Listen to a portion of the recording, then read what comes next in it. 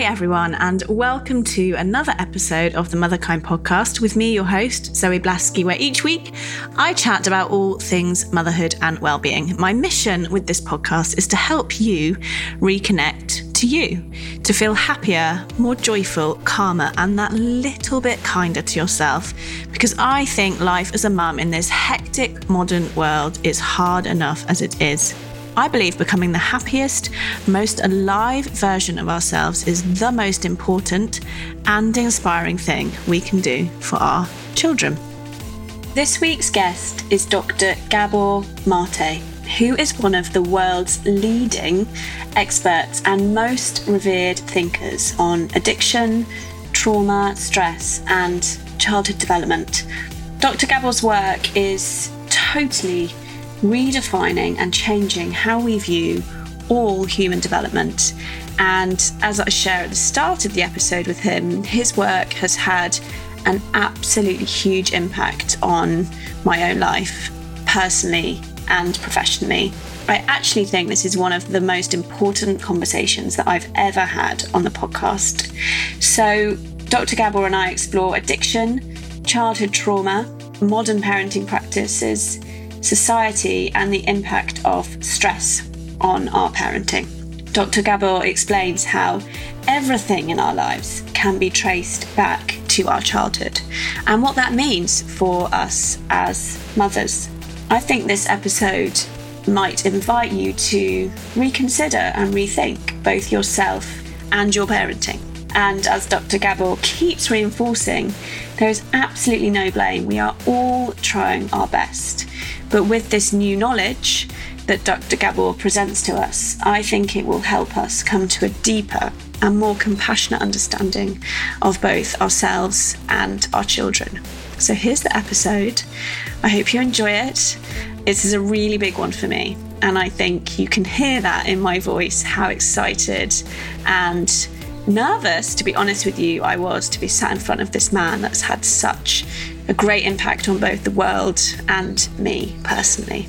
So I hope you love the episode. Here it is. So, Dr. Gabor Maté, welcome to Motherkind podcast. I'm thrilled to be sat opposite you this morning. Your work has had, it's not too little to say, a deeply profound impact on me.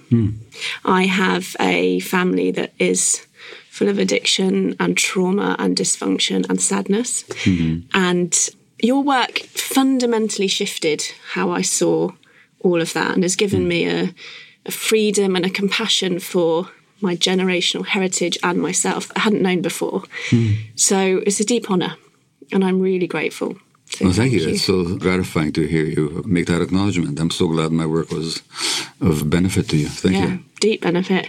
So I made loads of notes, like 7 pages of how I was going to plan this interview. Sure. And then you said something at the end of your talk this morning. I wanted to start there because it spoke so directly to what I'm trying to do with Motherkind. And a beautiful mother raised her hand in the question time, and she said, "You're one of the leading voices on child development." You know, she said, "I understand what you're talking about, importance of attachment and seeing our children." She said, "What's one thing that I could do?" And I was like bated breath waiting for your answer. And you said, "Look after yourself." Yeah. If I may interrupt, I quoted Thich Nhat Hanh, the Buddhist teacher, who said that the greatest gift a parent can give to a child is his or her own happiness. Because when the parents are unhappy and stressed, the child inevitably takes that personally. Because children are narcissistic in that developmental sense, that they think it's all about them. So an unhappy parent means that the child feels they're unworthy. So really, the primary task of parenting is self-parenting, taking care of ourselves. Now, a lot of other things are also necessary, but that's the baseline. Yeah. And I know from my own infancy, I had an experience once, this may seem strange to the audience, but sometimes I work with psychedelics. And they can take you very powerfully into your unconscious. And this experience, I was sitting there with a therapist. I was 71 years old. The therapist is in her 50s. She's a woman. And I'm looking at her, and I'm experiencing myself as a 6-month-old infant. And I'm quite aware that she is the therapist, and I'm the 71-year-old physician and international author and all that. At the same time, I'm a 6-month-old infant, and she's my mother. And I'm looking at her, and I start crying, and I say, I'm so sorry I made your life so difficult. So I took that on at 6 months of age. And you think you were still carrying that up until the point of 71? I was carrying it to the point of 71, and not being able to see that and articulate it, of course, helps to release it. Now, my mother couldn't help it because she was living under terrible conditions, Nazi occupation of Hungary. So it's not a question of mother blaming, but it is a question to the extent that we parents can take care of ourselves, we're sparing our children a lot of pain. Yeah, and I wanted to, that idea, your thoughts around trauma and childhood trauma have really changed my view of it, because you say it's not what happens to you, it's how you experience what happens to you. And I wondered if you could talk to that in context of your own experience and the adaptations that come from that and how that affects then everything as you've just described. Sure. So I'm a physician, now retired, and most of my medical career and even beyond, I've been a workaholic. Now, that means that it's not only that I love my work, which I did, and not just that I'm committed to helping people, which I am, but also there was a compulsive need to do it, even at the expense of my own family and my own emotional balance. That's what an addiction is. And a lot of doctors are workaholics, by the way, and their families suffer because, I'll talk about that in a moment. But what was driving me was a sense of not being good enough and of maybe not being wanted. Now, under the conditions that I spent my first year, a Jewish infant under Nazi occupation, with a mother who was stressed, grief-stricken, and terrorized, the infant can only interpret it, if she's so unhappy, it must be because I'm not lovable. And then she gave me to a stranger to save my life, and I didn't see her for 4 or 5 weeks, which then gives me the sense even more that I'm not lovable. Now, if I have this unconscious belief that I'm not lovable, I need to compensate for it somehow, because we need to be loved. We just do. That's just our deep need that we all have as human beings. Well, then, why don't I become a helper? Why don't I become so important that people always wanting me, wanting my presence and my assistance? That's a substitute for love, but it's the closest thing I could get to it. As long as I don't believe I'm lovable internally, I need to seek the signs of love or being wanted from the outside, hence the workaholism. So every time the beeper goes or I'm called to deliver a baby or to look after a dying person or everything else in between, hey, I'm important, I matter. It's a compensation. What's the message to my own kids? That they're not important because daddy's always out working. So we pass it on unwittingly. And this is the generational cycle that you talk about so eloquently. Absolutely. But the workaholism wasn't a mistake on my part. It wasn't a fault, you might say, or a sin. What it was an attempt to compensate for something lacking in myself. And I love, you said it, I've heard it before, but you said it again this morning, that actually addiction is a brilliant, in many ways, coping strategy for something that we feel is lacking. Absolutely. I define addiction as being manifested in any behavior that a person finds temporary pleasure or relief in, and therefore craves, but suffers negative consequences as a result of and cannot give it up. So that's anything like sex, gambling, shopping, eating, work, internet, gaming, of course, drugs, alcohol, nicotine, anything. But when you ask people, and the belief around addiction in the medical world that it's a chronic disease that you largely inherit, which is scientific balderdash as far as I'm concerned, when you actually ask people, what does the addiction do for you? Well, I mean, I've just given you a definition of addiction. Have you ever had an addiction in your life? I'm not asking what it was. Yeah. But, okay, I'm not going to ask you what it was or when. But let me ask you, what did you get from it? Validation. Validation. Well, is that important for human beings or not? Yeah. In other words, it was a brilliant attempt to solve some kind of a lack inside yourself, to fill some kind of an emptiness. That's what addiction is. So rather than calling it a chronic brain disease, let's look at it for what it is. It's a misguided but fundamentally normal attempt to get something that we really need on the emotional level. Now, and all addictions serve the same function. And so that immediately means that the question is, what happened to you? That you lacked a sense of value, which is what validation is about. And what happened to you is that your parents, and I'm not saying they didn't love you or they didn't do their best, they weren't devoted, but for whatever limitations of their own, weren't able to give you a sense of your own genuine value as a human being. Absolutely. That's what happened to me. My parents loved me. And I know you talk about this with your mother. Yeah. They loved me with all their heart, but they were traumatized. Yeah. My mum, in particular, just couldn't be emotionally available to me because she couldn't be there for herself. Right. And that's where my passion comes from what I'm doing today, of course. Yes, wonderful. Yeah, so with that lens on addiction then, because you asked it this morning, you said there was, 200-300 people this morning, maybe more? No, I think there were, 600-800 people? 600-800 people, yeah. I was right at the front, I didn't look back too much. And you asked who's ever been addicted at one point in their lives. And everyone put their hand up. Absolutely. So why as a society do we have this ridiculous idea that it's about the drug and therefore we should throw people in prison?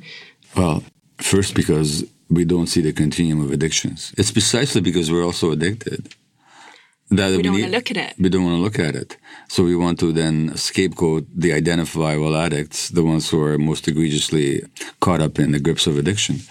And that makes us feel superior. Another adaptation. Which is another adaptation because we don't feel good enough. Absolutely. And it helps us to ignore our own. And, when you look at the spiritual teachers, like Buddha said, before you try and straighten somebody else, make sure that you're not crooked yourself.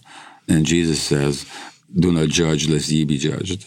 So the spiritual masters, the teachers, the avatars, they know this stuff. So we're projecting our own self-dislike onto identifiable others, and that way we can feel better about ourselves. Number one. Number two, on a social, economic level, there's a huge industry built around the treatment industry and the law enforcement industry. These people are invested in a certain point of view, despite all the evidence to the contrary. And the evidence is not even controversial, that our present measures therapeutically don't work, and the laws don't work, and the enforcement doesn't work. In fact, it only makes things worse. But we don't live in an evidence-based society. We live in a society that's really based on unconscious dynamics, and people are largely unconscious. And we see that time and time again, don't we? And I wanted to talk to you about some of that unconsciousness and how it links to how we're raising our children in Western societies. And it does link to addiction because you say all addiction at its root has trauma. Yeah. So what are some of the parenting practices, crying out, naughty step? What are some of those that you see? Let me mention two. Now, you'll have to tell me if these are endemic in Britain as well, but there's sleep training. Yes. Okay. Hugely growing industry. Okay. So sleep training basically means ignore a child's cries at night. I mean, there's variations on it, but that's the essential theme. Now, yeah, they need to self-soothe. Yeah, they need to self-soothe. And if you pick them up, you're training them, they'll only sleep in your arms. Exactly right. That's the theory. Now, really, it has nothing to do with the child's needs. You tell a mother cat to ignore a baby's cries, and see what happens. Well, let me tell you, I tried to do this at breaking point. I was so tired, and someone said, why don't you leave her for a bit to cry? It was actually a real point of tension between my husband and I because I had this visceral, I almost punched my husband to get out of the way so I could get to her. Wow. Because it felt so, I can't explain it. It's one of the strongest feelings I've ever had was to get to her. Well, you were a mother bear. Yeah, exactly. That's how I felt. I was like, get out of my way. And try and come between the mother bear and her cub and see what happens. So we're breaking our instincts with some of these. What you're actually being told to do is precisely what you described. Just to actually ignore your own gut feelings and your own instincts. So actually training people out of their parenting instincts. There are parenting instincts, and it's evoked by a child who wants to connect with you. Now, when you tell parents to ignore the child, that's from the parent's point of view. From the infant's point of view, attachment, the need to belong and to be close to another, to be taken care of, is an essential need of the infant. Now, attachment works on different levels. See, you're married. You can love your husband without being in his presence. Yeah. Sometimes I love him more. Yeah. Absence makes the heart go. Exactly. I get that because you don't get triggered. Yeah, exactly. It's easier to love him from afar. But the point is you can hold him in your heart. Yeah. And you can hold your child in your heart, even without being with her or him. But a 6-month-old infant has only got one way to attach. They can only attach physically.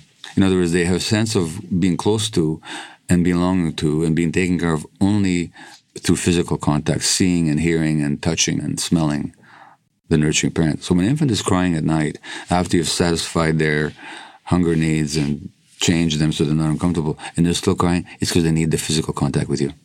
So they have no other way of attaching. And when you don't pick them up, what you're teaching them is that they're not important. And their attachment needs don't matter. Now, there's a psychologist called Dr. Narvaez at Notre Dame University in the States who studies attachment patterns around the world. And she looks at hunter-gatherer peoples are the best parents. because they never put their kids down. They don't let their kids cry. They always pick them as soon as the kid cries. They don't hit their kids. And there's other features as well. But the point is, hunter-gatherer people are still parenting instinctively, the way that human beings were evolved and created. We in this society run roughshod over nature. So that sleep training technique actually works. The child will go to sleep. Why? Because they get discouraged. And their brain shuts down to help them escape from the pain of being ignored. That's why it works. But what have you taught the kid? Yeah, you're not important. So that's one technique. Then there's a timeout technique. Where, very popular in the UK. Yeah. Well, it was made popular by this nanny who made the naughty step like this really big thing. It's noxious. Tell us why. Well, again, the child's biggest need is attachment. Why is that their biggest need? Because they can't survive without it. So when you say to the child, if you don't please me, I'm going to use the attachment relationship against you, you're threatening their lives and their sense of who they are. No, they will comply. Just the same reason as you would comply if I held a gun to your head. Yes, I'd comply. Yeah. You'd be very cooperative. You can make a small child very cooperative by threatening them or applying timeout temporarily. But there's a number of things I want to say about it. What have you taught them? You've taught them that their behavior is more important to you than they are. Now they start to adjust themselves to your expectations, giving up their true selves. Now you've created the template for mental and physical illness later on. Number one. Number two, has anybody ever tried timeout on a teenager? Probably. Try it. Yeah. See what happens. Oh, I don't get to be in your august presence for the next 3 minutes? How unspeakable, it'll be tragic. Well, go to my room, great. Yeah. They've already given up on you. They don't care anymore because it's so painful. So they shut down emotionally and they detach from you. Now, the only healthy basis for child development, and this is made really articulate in the book I co-wrote called Hold On to Your Kids. Yeah. The only healthy basis for child development is nourishing close attachment relationship with healthy adults. When the child is hurt so much in that relationship through these timeouts, guess what they do? They emotionally withdraw. As soon as they emotionally withdraw, you lose your parental authority. Now you have to become authoritarian. Parents need to be authoritative, but it's a disaster to be authoritarian.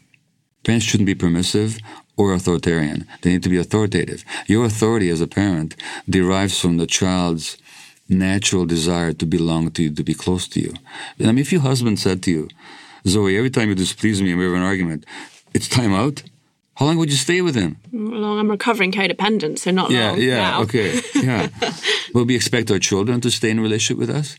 No, they don't. They withdraw emotionally. Because they can't withdraw physically. They can't withdraw physically, but they withdraw emotionally. And then emotionally, they need to fill that gap with somebody else. Now they turn to the peer group. Now they become more connected to the peer group than to the adults. Look what's happening to our kids. How desperately connected to the peer group they are, the constant FaceTiming and tweeting and Instagramming and all. These are all markers of disturbed adult-child relationships and the desperation to belong to the peer group. So what we're doing with these timeouts is we are destroying the basis for healthy development. It's noxious, and it works only because parents are increasingly divorced from their own gut feelings and their own parenting instincts, and because economically the child has to fit in to the stressed needs of the adult world. And of course, adults are becoming more and more stressed. That's not their fault. But as a result of the current economic situation and social circumstances, parents are more and more stressed. Now child behavior becomes a problem to be controlled rather than child development becoming the primary goal. It's getting our kids to behave and at no matter what cost. So that's what's happening. And the timeout movement and the sleep training is nothing but manifestations of an economically dysfunctional society forcing parents to parent not from the child's needs, but from their own comfort so they can fit into this crazy lifestyle that we lead.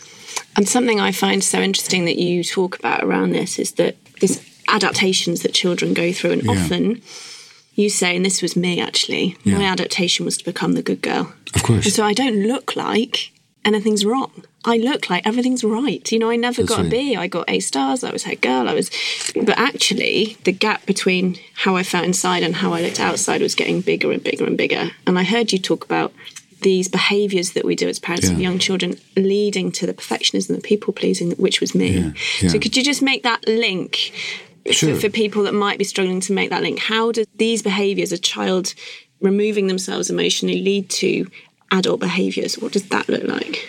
Well, so I mentioned my own workaholism as being an adaptation. In your case, being nice and pleasing people was your way of getting loved. Yeah. But it's a conditional kind of love because it depends on how you behave and how you relate to others. So even when they like you... They don't really like me. No, they like your behavior. Yeah. Which something in you knows that. So it does not do anything to fill the emptiness of lack of self-love that you have, but at least it helps you function in the world. So it's a pure adaptation. So a lot of these very, very nice people are actually just reflecting how they adapted to not being valued as children. Of course, that might get you a million friends who really like you, quote unquote. It did. But you feel totally alone. Absolutely. So you could be totally isolated. You could be in a room with 1,000 friends and be totally alone, because in order not to feel alone, you have to be seen. And they never actually see who you actually are. Well, I was too scared to be seen for a long time, to be vulnerable. Of course. So that was an adaptation. Yeah. And the cost that you pay is increasing isolation. So paradoxically, you have all these people around you and you're totally alone. And not to mention, there's the physical impacts of when you keep doing that. It's very stressful to keep ignoring your own needs and try and fit in with other people's expectations. That stress is a template for disease. Yeah, I got burnt out at 21. Wow. That was my story. Yeah. And it all goes back to what happens early on. So if someone's listening to this and they might have done sleep training unconsciously, and I think that's something you talk about that I love. And why you're different, I think, to some of the other people talking this is you take all the blame away. Yeah. And that's why I think I feel so confident having this quite hard-hitting conversation because you say there's no blame for what we did when we weren't conscious. I did my best as a parent. I love my kids. I would have thrown myself into a fire for them. The problem is they didn't need me to throw myself into a fire. They just needed me to be around and conscious and self-loving around them, and I wasn't, you know. But it wasn't deliberate. I did my best. All parents do their best. We all do, absolutely. Yeah, and so there's no question of blame here. And when we do something unconsciously, we're not doing it with any deliberate intent. So we really have to figure ourselves for that. But if we did sleep here, train our kids, and if we did do the timeouts and whatever else we did, now we have to say, well, whatever age they're at, how can we repair the relationship? How can we make them feel safe again? How can we open it up again in a way that the child will then come to us again open-heartedly and vulnerably? Here's the thing about vulnerability. We live in a culture of invulnerability where vulnerability is punished and actually laughed at and demeaned. But nothing grows without vulnerability. A plant doesn't grow where it's hard and thick. It grows where it's green and soft and vulnerable. Or the other example I give is a crustacean animal, who, in order to grow, he's encased in a hard shell to protect himself, but to grow, he has to mold. He has to get outside the carapace and be very soft and vulnerable. So there's no growth without vulnerability. When children shut down defensively their vulnerability, they stop growing emotionally. So that in order to help our children develop into the healthy adults, into maturity, we need to promote their vulnerability. And we promote vulnerability when we make it safe for them to be vulnerable. So if someone's listening exactly as you described and they're thinking, oh, you know, they've come into consciousness through listening to this maybe, and they instinctively, like when I heard your word, it instinctively makes sense, doesn't it? It's not that complicated, if you don't mind me saying it. It makes sense. I don't mind you saying it. You know, I was just saying to the organizer of this, you know, last night there were 1,500 people there. Wow, congratulations. Well, no, thank you. But I'm just mentioning that, and this morning another several hundred giving the same talk that you heard. And I said to the organizer afterwards, it's such a joke because I'm only saying one thing. And whether I'm talking about addiction or mental illness or physical illness or child rearing, I'm only saying one thing. If you treat children well, they're going to be okay. And if you don't treat them well, they're not going to be okay. And that's all I ever say. And it is so simple as you say. The fact that one has to say it with as much force and as many words and as many erudite studies as I have to muster is a sign of a crazy society. For sure. Because, you know what, your great-grandmother knew all this stuff without experts like me. Yeah, and you talk about it's relatively recent in society that we live this way, isn't it? You know, more dual-working families than ever before in the Western world. Absolutely. We've lost that sense of community. I live miles away from my family. Yeah. For the first year, it was basically me in a house on my own with a baby. Which is totally unnatural. It felt unnatural. It did, yeah. Well, because how we evolved was in hunter-gatherer groups. So until a few thousand years ago, for hundreds of thousands of years of human evolution, 100,000 years of our species walking the earth, we lived in small hunter-gatherer bands where people lived in communities and children had multiple attachment adult figures in their lives. This isn't what's natural. This is what our nature is suited to. So when you're living in a bungalow or an apartment by yourself and your spouse is off to work and you're at home and alone with the kid and there's nobody around, that's totally unnatural. Mothers and parents in general have pressures on them that are actually beyond the natural responsibility of a human being. Absolutely. I couldn't agree with you more. That was my experience. And then it's no wonder that you pick up a book that says if you leave your baby to cry, you'll get an extra 5 hours sleep a night. And that feels quite alluring. And it's true, and you will. But what you don't learn is what that child needs and what you need. Yeah. So what needs to happen in society then, do you think? We can't go back, can we? Well, we can't go back to being hunter-gatherers. But we can certainly recognize that the attachment drive is just as powerful in us now as it was in hunter-gatherer days. And how do we restore the circumstances in which that attachment drive of children is actually met? Well, if you look at actually what happened politically and economically, say in England, beginning with Thatcher years, is increasing austerity, increasing cutback on social programs, ignoring of communal needs. Thatcher went so far as to say there's no such thing as society. We don't exist as social creatures. We're just all individuals. Well, that has been reflected in economic policy and social policy now for 3 or 4 decades. It's devastating. And the epidemic of loneliness that everybody talks about, this is reality. So what we need to do as a society, we need to go back to a communal ethic. But of course, doing that also necessarily means challenging certain powerful interests who are very happy with the way things are now because it allows them to be in power and to be very wealthy. And even the rising inequality that's been documented and is so devastating to society, according to brilliant British work by Marmot and others, that doesn't hit everybody the same way. For some people, it's very beneficial in the way they see their needs as being for more power and profit. So these are not individual parenting questions purely. They're also social and community and economic and political questions. So people need to take action in their own lives to look at what stresses them and how much stress they take on unnecessarily and what could they possibly deal with and how could they actually do more to meet the child's attachment needs. And they also need to look at the social questions. And I think it's super helpful for people listening to put that into the context that we're operating in this model, which doesn't work for mothers in particular. And I see that time and time again. Well, so mothers, again, so I mentioned this in my talk, but I didn't explain why. If you look at a condition like multiple sclerosis, in the 1930s and 40s, at least in North America, and I imagine in Britain as well, the gender ratio was close to 1 to 1. So for every man diagnosed, there'd be a woman diagnosed. You know what the ratio now is? It's 3.5 women to every man. And women are much more likely to get autoimmune disease, of which MS is one example. Now, why? Because the role of being the emotional stress absorbers of their environment, including their spouses, has always fallen on women. I mean, culturally, they're programmed to do that. It's not genetic. It's a cultural expectation. But now women also have to play an equivalent economic role. Yeah, we have to work as well. Yeah, you have to work as well. But meanwhile, nobody has stepped up to share the emotional role with you. So now you're carrying 2 highly charged responsibilities. And you're doing so in the context of less contact, less family, less extended family, less tribe, less clan, less community. So you got more stress with less support. Guess what?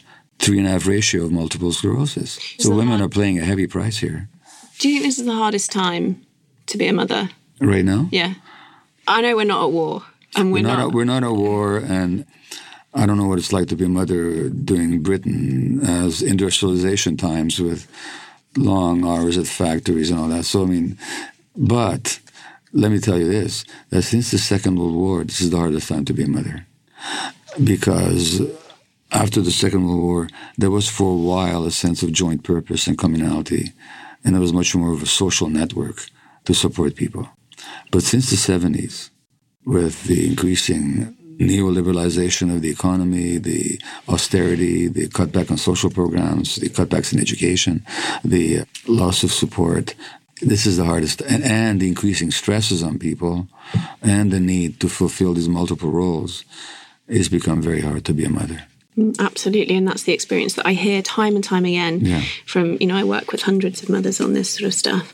So I just wanted to loop back around about some of the things that we were talking about that it just piques my personal passion so much, which is around these adaptations and meeting our children's needs. And if there's someone listening who is thinking, I want to change this, I want to become more conscious in myself.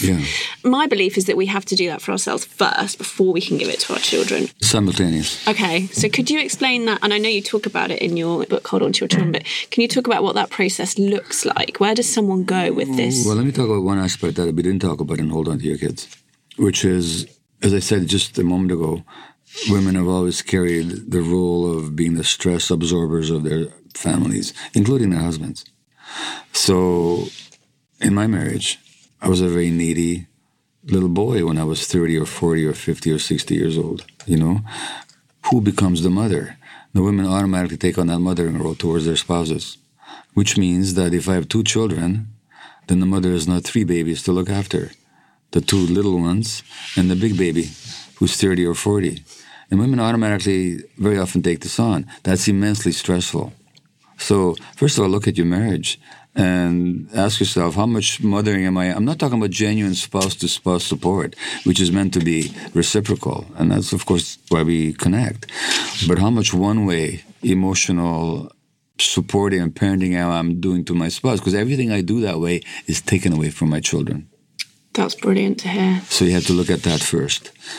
And then secondly, you really have to understand the attachment needs of the child and how does the child manifest those attachment needs, very often through behaviors that we then punish them for. So we use this phrase acting out. And by acting out, we mean a kid who is obstreperous or disruptive or rude or aggressive. That's not what acting out means. Acting out is a really good English phrase. What does it actually mean?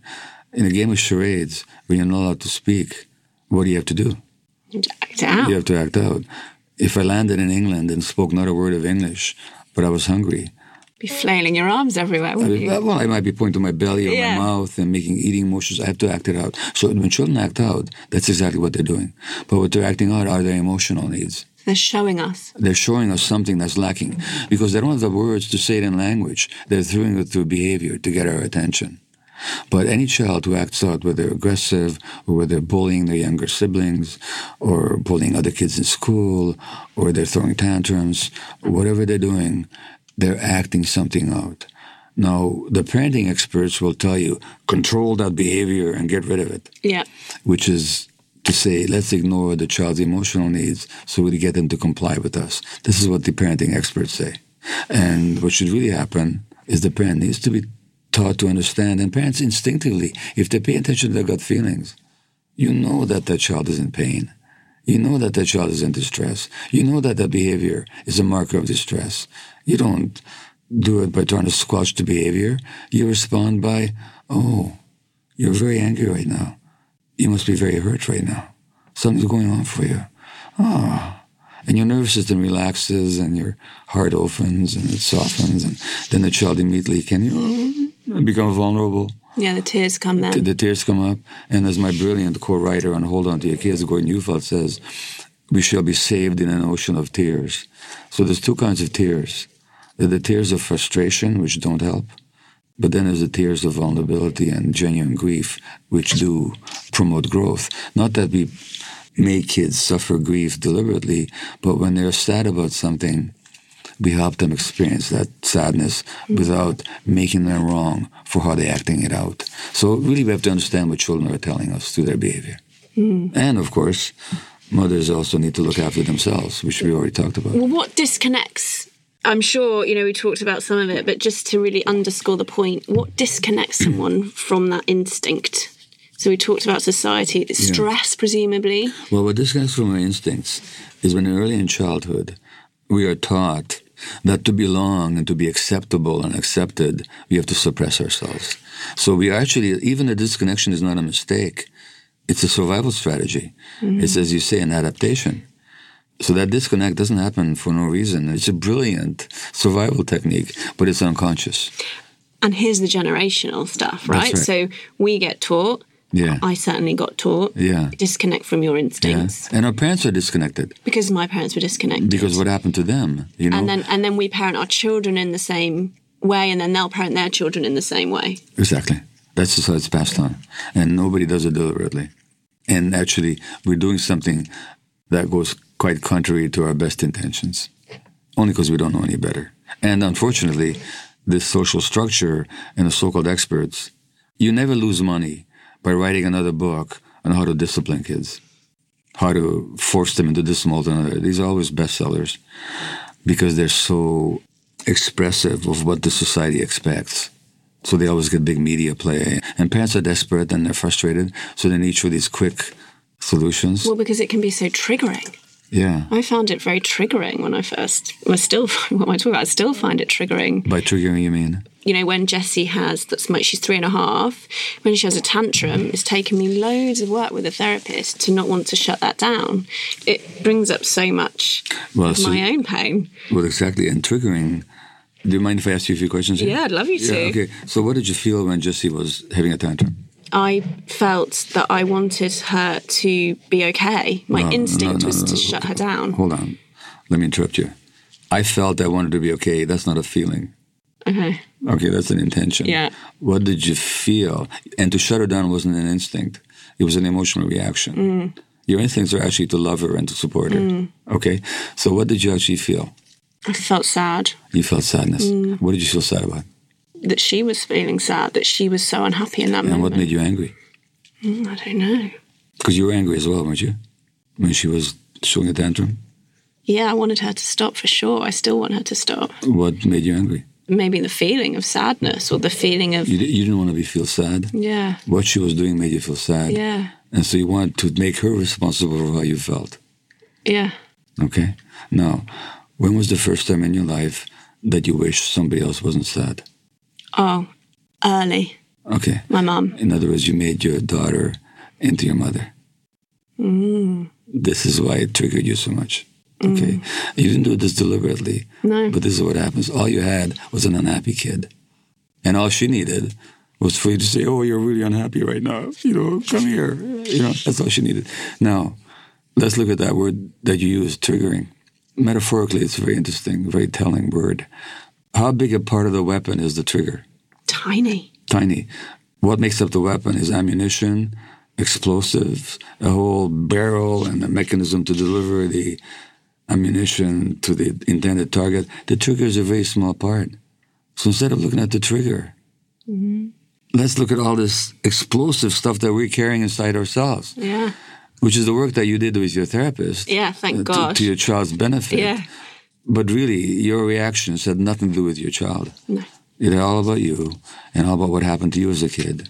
And again, as we keep pointing out, what happened to your mom as a kid. Absolutely. Yeah. Absolutely. And this links round right full circle to the start of this interview, which is, and that's an example of, I guess, me attempting to, by then taking that to my therapist, look after myself first. That's right, yeah. That's right. As soon as you get curious, your instinct was, I don't want to be this way with my daughter. No. I want to be loving. Yeah. That's your instinct. Yeah. It's that instinct that took you to the therapist. And I knew the theory. I mean, I was already with the therapist and I knew the theory, right? Because I'd listened to you for years. Yeah. I knew the theory of to be with her and let her have exactly what you were just saying. You're having big feelings, but something was going on in me. Well, listen, what's even more revealing perhaps, you listened to me, so you knew this. I teach this stuff and I know this. And I still have a hard time, you know. That makes me feel better. Because there's different parts to us. There's the conscious, aware, adult part. But we all carry this wounded child inside of ourselves. And that's what gets triggered. Maybe it was my 6-month-old or my 1-year-old. That's exactly right, yeah. And that's what we have to deal with. And the good news is we can deal with it. We can grow up. You know, it's never too late to have a happy childhood, as somebody once said. That's what I find so thrilling about your work, is that you present all this in such a brilliant way. And then the hope, which is that, you know, we can heal, we can change. It's not a hope. No. It's an actual possibility. Yeah, well, I'm a living example of that. Right. So are you. Yeah, right.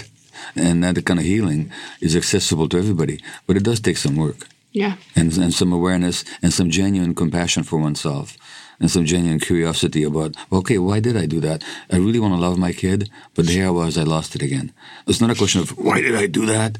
But, why did I do that? Well, that beating up is part of the same adaptation, right? Exactly, right. And you beat ourselves up because otherwise the beating up is a way to keep yourself in line with adult expectation. You're putting yourself on the naughty step. That's right, yeah. So that they won't. Yeah. Yeah. Wow, gosh, I love this discussion so much. You know, there's a lot of mothers that listen to this who want to do this type of work. That's what that's what the podcast is about. Is there anything that you want to share with the mothers of the UK that we haven't already talked about? You know, I think it's been a very inclusive and thorough interview. Really enjoyed talking with you. Thank you. I hope you don't mind and perceive it as self-promotional if I recommend people read my books, because all this material is covered in such detail. And the topics we've touched upon here are explored in full depth in my writings. And your books have changed, you know, it's not too light to say changed my life in so many ways. Yeah. And you have such an amazing library of videos. Yeah, well, so, you know... Which is quite more accessible for mums sometimes. Absolutely, yeah. Reading, some of your books are big. Yeah. Big, but brilliantly written. Of course. But yeah, you're quite right. On YouTube, you can catch many of my lectures. It doesn't cost a penny. You don't have to join any clubs or pay a fee. Just seek out my name on YouTube. And people have just filmed me talking at various places, and they've put it on YouTube. I didn't do that. But they're available on there, and people watch it. So, wow, it's an amazing library. I was looking at a lot this past week. And for that point of view, I'm very grateful to the internet, because it really has helped to spread my work without any effort on my part. Yeah, fantastic. Okay, and I always ask the same question at the end of every interview, which is, if you could give just one gift to all the mothers in the world, what would that one gift be, and why? Self-love. Yeah, when you have that, everything else follows. I'm also working to give it to myself, by the way, so... Me too. As soon as I figure it out, I'll create a product and get rich. Thank you so much. It's been an honour. My pleasure. Thank you. So that's it. Thank you for listening to the episode. I hope you really enjoyed it.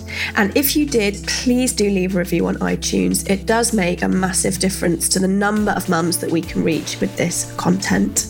If you were listening to that episode thinking about one of your friends that they might benefit from what we were chatting about, then just tag them in on Instagram. My bio will include the link to the podcast so they can find it really easily from there.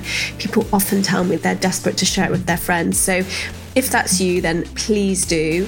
I feel like the guests that we have on the podcast, their wisdom just deserves to be heard far and wide. So help me make that happen. I'd be very grateful. And also, if you want to send me any comments or thoughts about the episode, then please pop over onto Instagram at motherkind_Zoe. And also, just to let you know about my coaching. So I do work one-on-one with mums on my programme, which is a 3-month program called Reconnect to You. So if you want to work with me on taking your power back in any area of your life, then please do get in touch. Just drop me an email, zoe@motherkind.co, or look on the website, www.motherkind.co. That's it, and I hope you have a wonderful rest of your day. Take care. Hi, I'm Lauren. And I'm Nicole. And if you enjoy this show, you will love our podcast, Self-Care Club. Every week, we trial a different form of self-care and report back on the results. We've tried everything from cuddle therapy, setting boundaries, laughter yoga, and many more. Two friends who rarely agree on anything, testing out the world of self-care so you don't have to. We've even written a book dedicated to self-care practices that cost you nothing. You can listen to Self-Care Club wherever you get your podcasts. Or to purchase our book, search Have You Tried This on Amazon.